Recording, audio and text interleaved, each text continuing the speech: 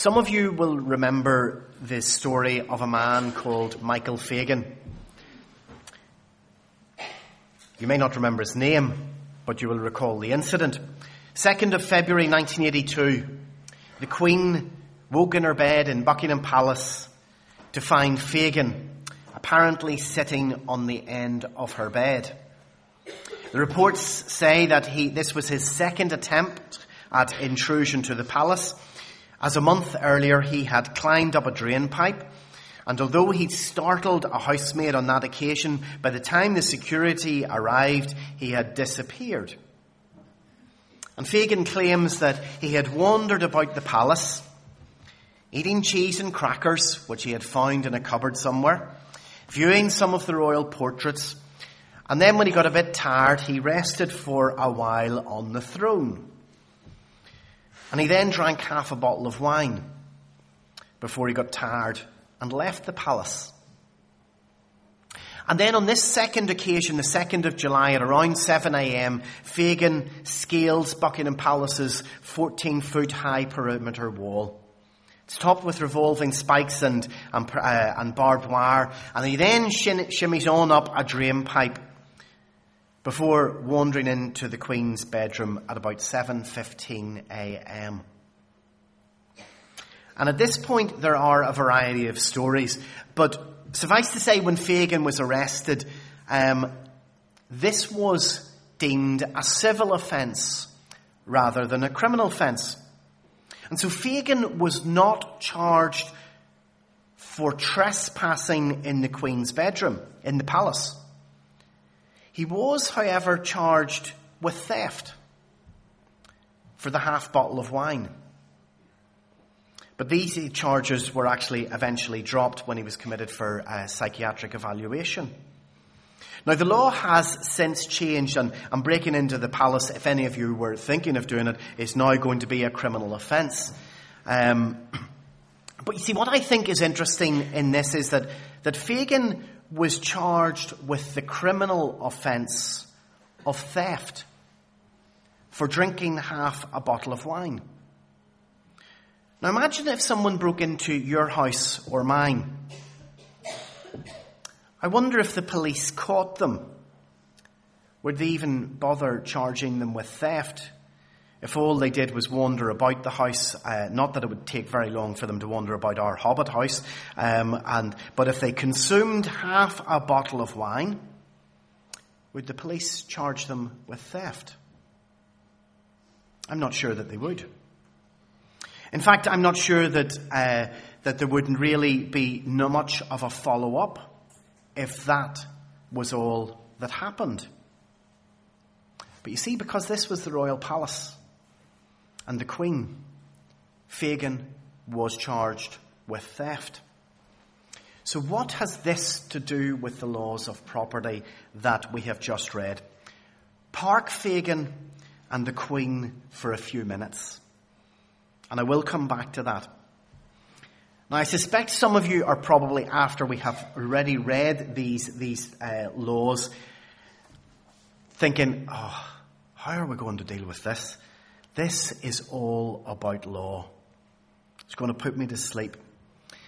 I'm not going to intend going through this line by line, going through each of these verses. But I do want to highlight the three main sections first of all, and then draw out two main points for us and what it means, the outworking of this. First of all, remember where we are.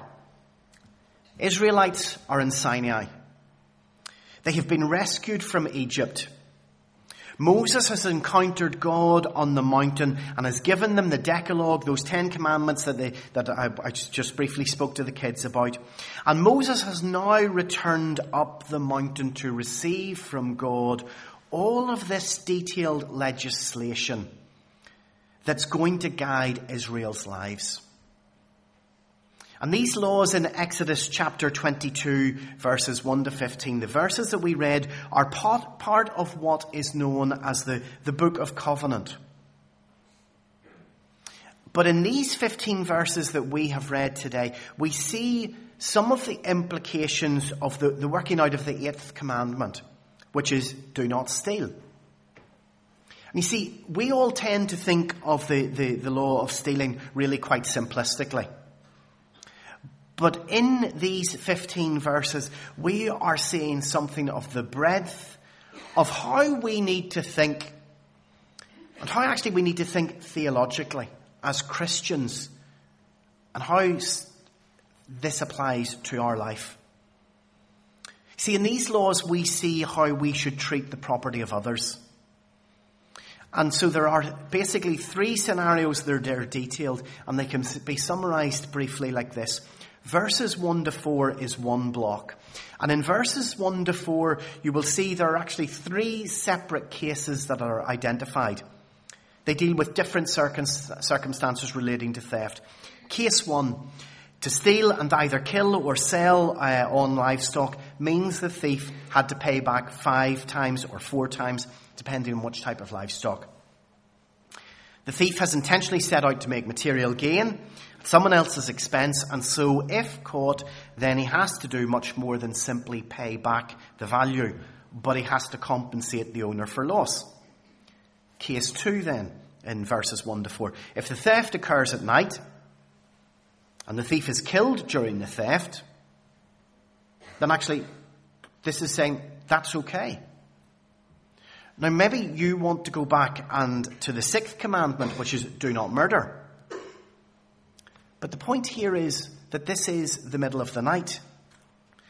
And the defender can't see the intruder. They don't know if the intruder is carrying a heavy weapon, for example. But on the other hand, if the theft is during daylight and the intruder is killed, that isn't okay. He is guilty of bloodshed. And so it continues, if the thief is alive, then he can be sold to cover the cost of the stolen goods and compensation. And then case 3 in verses 1 to 4, if the thief is found with the stolen animal, then he only has to pay back double plus the return of the stolen animal. It's all in some ways really quite logical. Verses 5 to 6 then, we have 2 cases which relate to the damage of property and negligence. Both cases are accidents.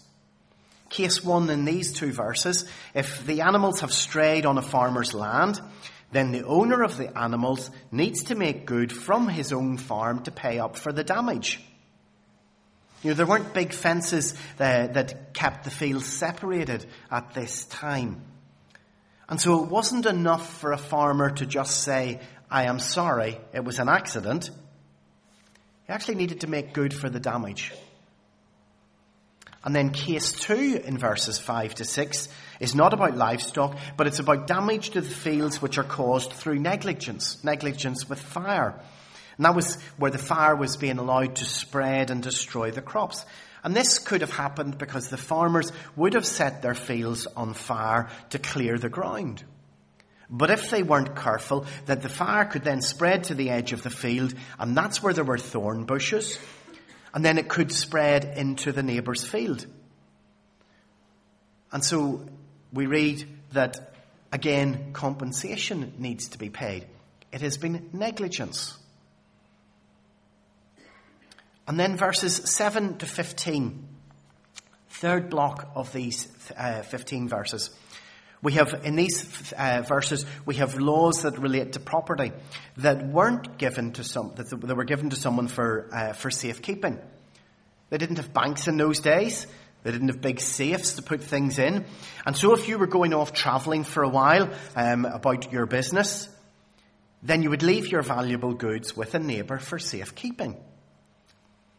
Everything was fine if when you came back that they were all still there. But if they weren't, what was to happen? Well, the thief was to pay double if caught. But what happens when the thief isn't caught? Then suspicion falls on the friend who is holding the goods in safekeeping. And God says that this then needs to be brought before other people to judge. That is, the local elders.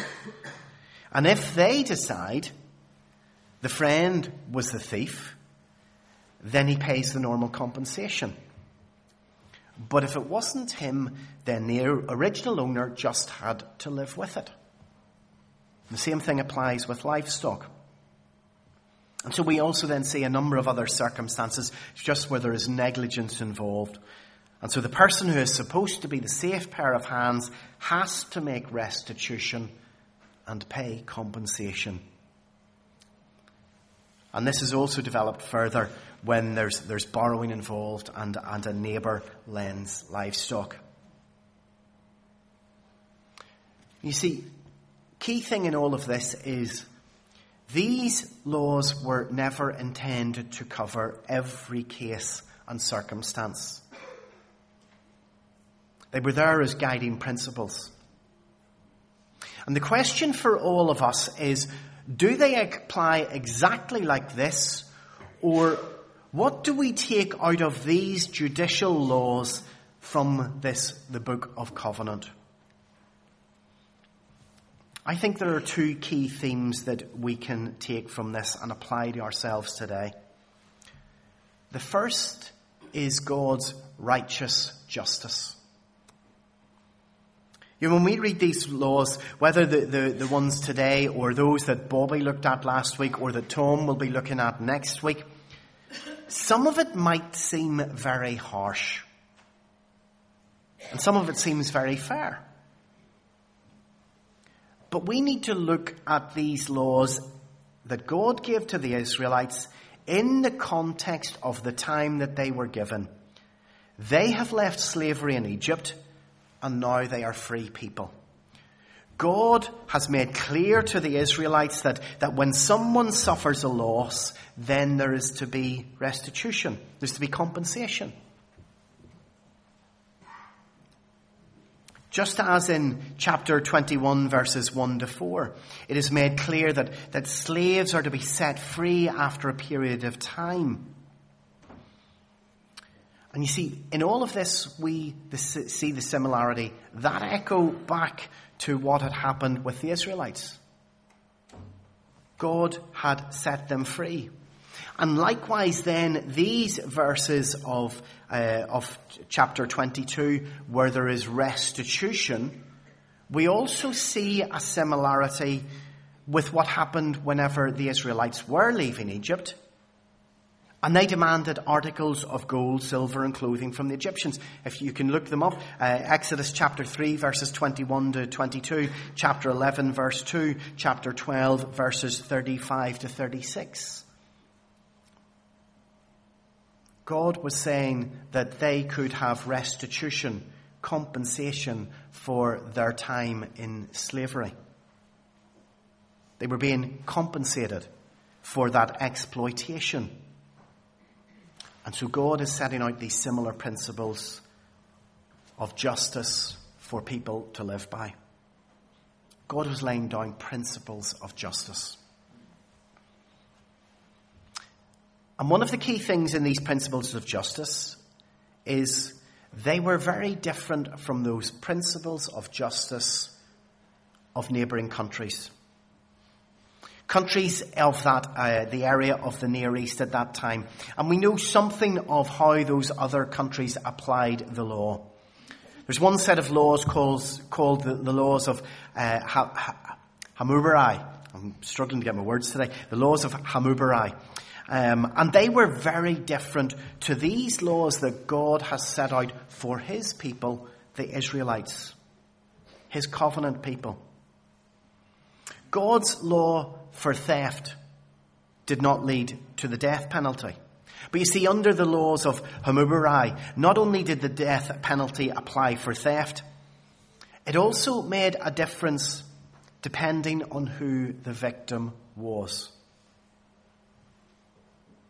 To steal from a king or from a temple was much more serious than it was to steal from an ordinary member of society. Hence my story about Michael Fagan stealing a half bottle of wine from the Queen. To steal from the royalty under the laws of neighbouring countries at this time in Exodus would have led to the death penalty in those neighbouring countries.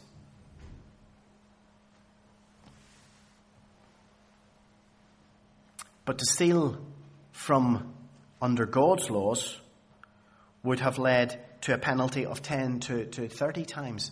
Sorry, not under God's laws.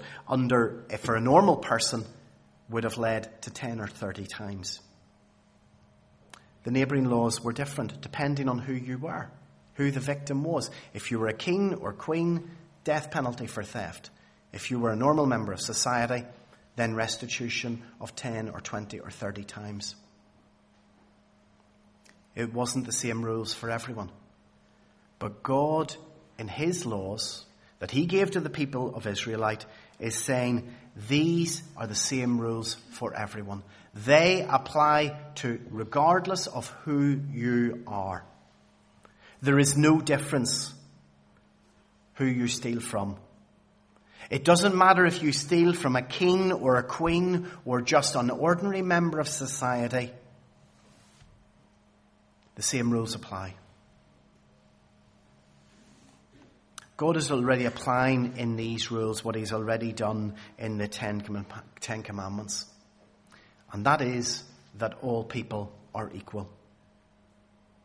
God's justice is equal for everyone. And you see, if we carry that through, that is still the case.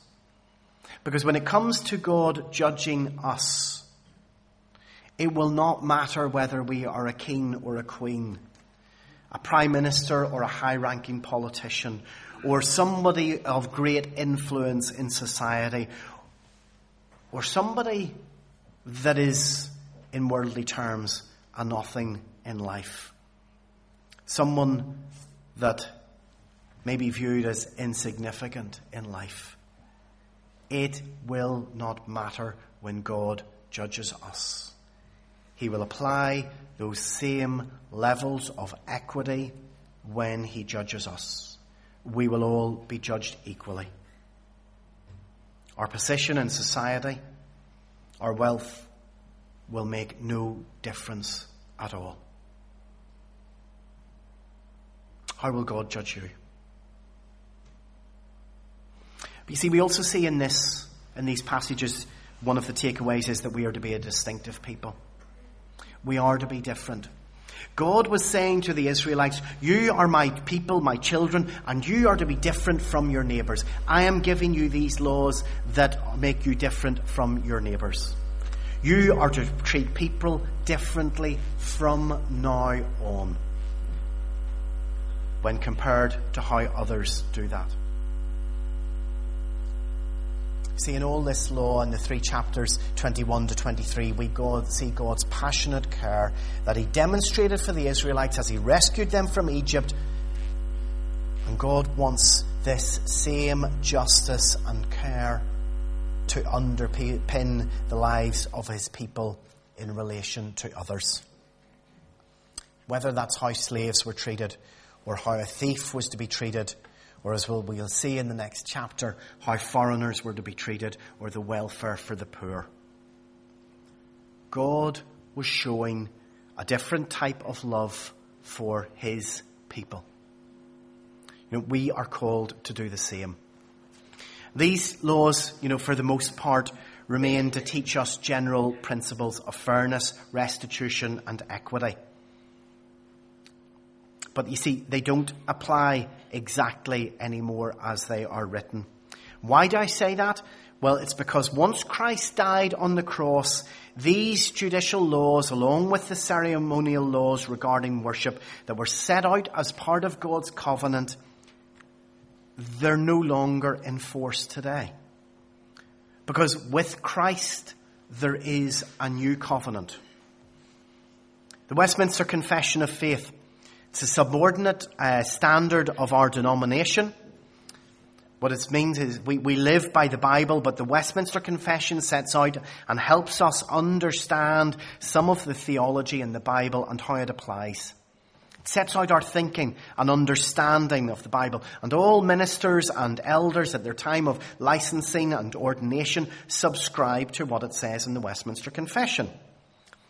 Paragraph 19.4. I thought it was appropriate to quote the actual paragraph, given that we're dealing with law. But paragraph 19.4 of the confession, when it's put into modern language, this is what it says. To the people of Israel as a civil entity, he, that is God, gave various judicial laws which expired at the time their state expired. Therefore, these judicial laws place no obligation upon anyone now. And I think this next bit is critical. Except as they embody general principles of justice. Chad Van Dixhoorn, in his book, Confessing the Faith, explains, he says, in addition to ceremonial laws, God gave the people of Israel as a political body a set of judicial laws. These laws can be found in many places, but one of the most concentrated collections is in these passages that we've read in Exodus.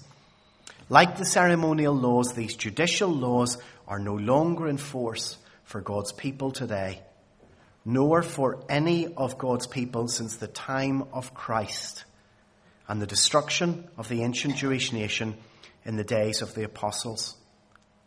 But he continues, what is in force are the laws of men, and we submit ourselves to their civil ordinances for the Lord's sake. See, I think what we see in this is that God wants us to be people of love and justice, and that we submit to the authority in our land where we live.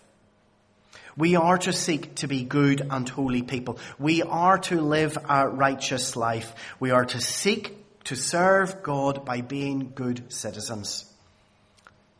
Applying justice in all our dealings with family, friend and foe. Being fair and equitable. We are to live the way Christ wants us to live. You know, we all know that story of Zacchaeus. Luke chapter 19, and how he came to faith in Christ. And after the people had given off about Jesus spending time with this sinner, we read in verse 8 of chapter 19, Zacchaeus stood up and said to the Lord, look, Lord, here and now I give half of my possessions to the poor. And if I have cheated anybody out of anything, I will pay back 4 times the amount. He wasn't required to do this because the law had changed with Christ, but he still was changed. He was changed by Jesus, and therefore he believed that he needed to make restitution for what he had done wrong. He was prepared to make good on the things that he had done wrong in his life. We too are to be people who are changed by Jesus. We are to live like Christ. We are to take the principles that come from these laws of equity and fairness and apply this to our lives. Let me give one short example just to finish. Someone drives into the back of your car. The car is damaged. The insurance pays out, but you have not been hurt. Insurance handling company starts asking questions. Surely you have been hurt. Do you not have a twinge in your neck? That twinge in your neck, you know, that's probably the result of the car accident. And even though the car only drove into you at 15 miles an hour, then you start to get phone calls from all of those dodgy companies that are trying to chase you to make a claim. What do? Take a personal injury claim or not? You could do with the few £1,000s that the insurance would pay out for personal injury. Sure, you've been paying insurance for years. You have never claimed anything. You're entitled to this wee claim for some personal injury. I know this is not black and white. But you see, when we take these laws that God gave to the Israelites, and we apply those principles of equity and fairness, honesty and integrity to our living today, then we will do things differently. We will be a different people from those that live around us. We've been saved and changed by Christ's death and resurrection, and he calls us to live lives that are worthy of people that have been saved by Christ. Let's pray.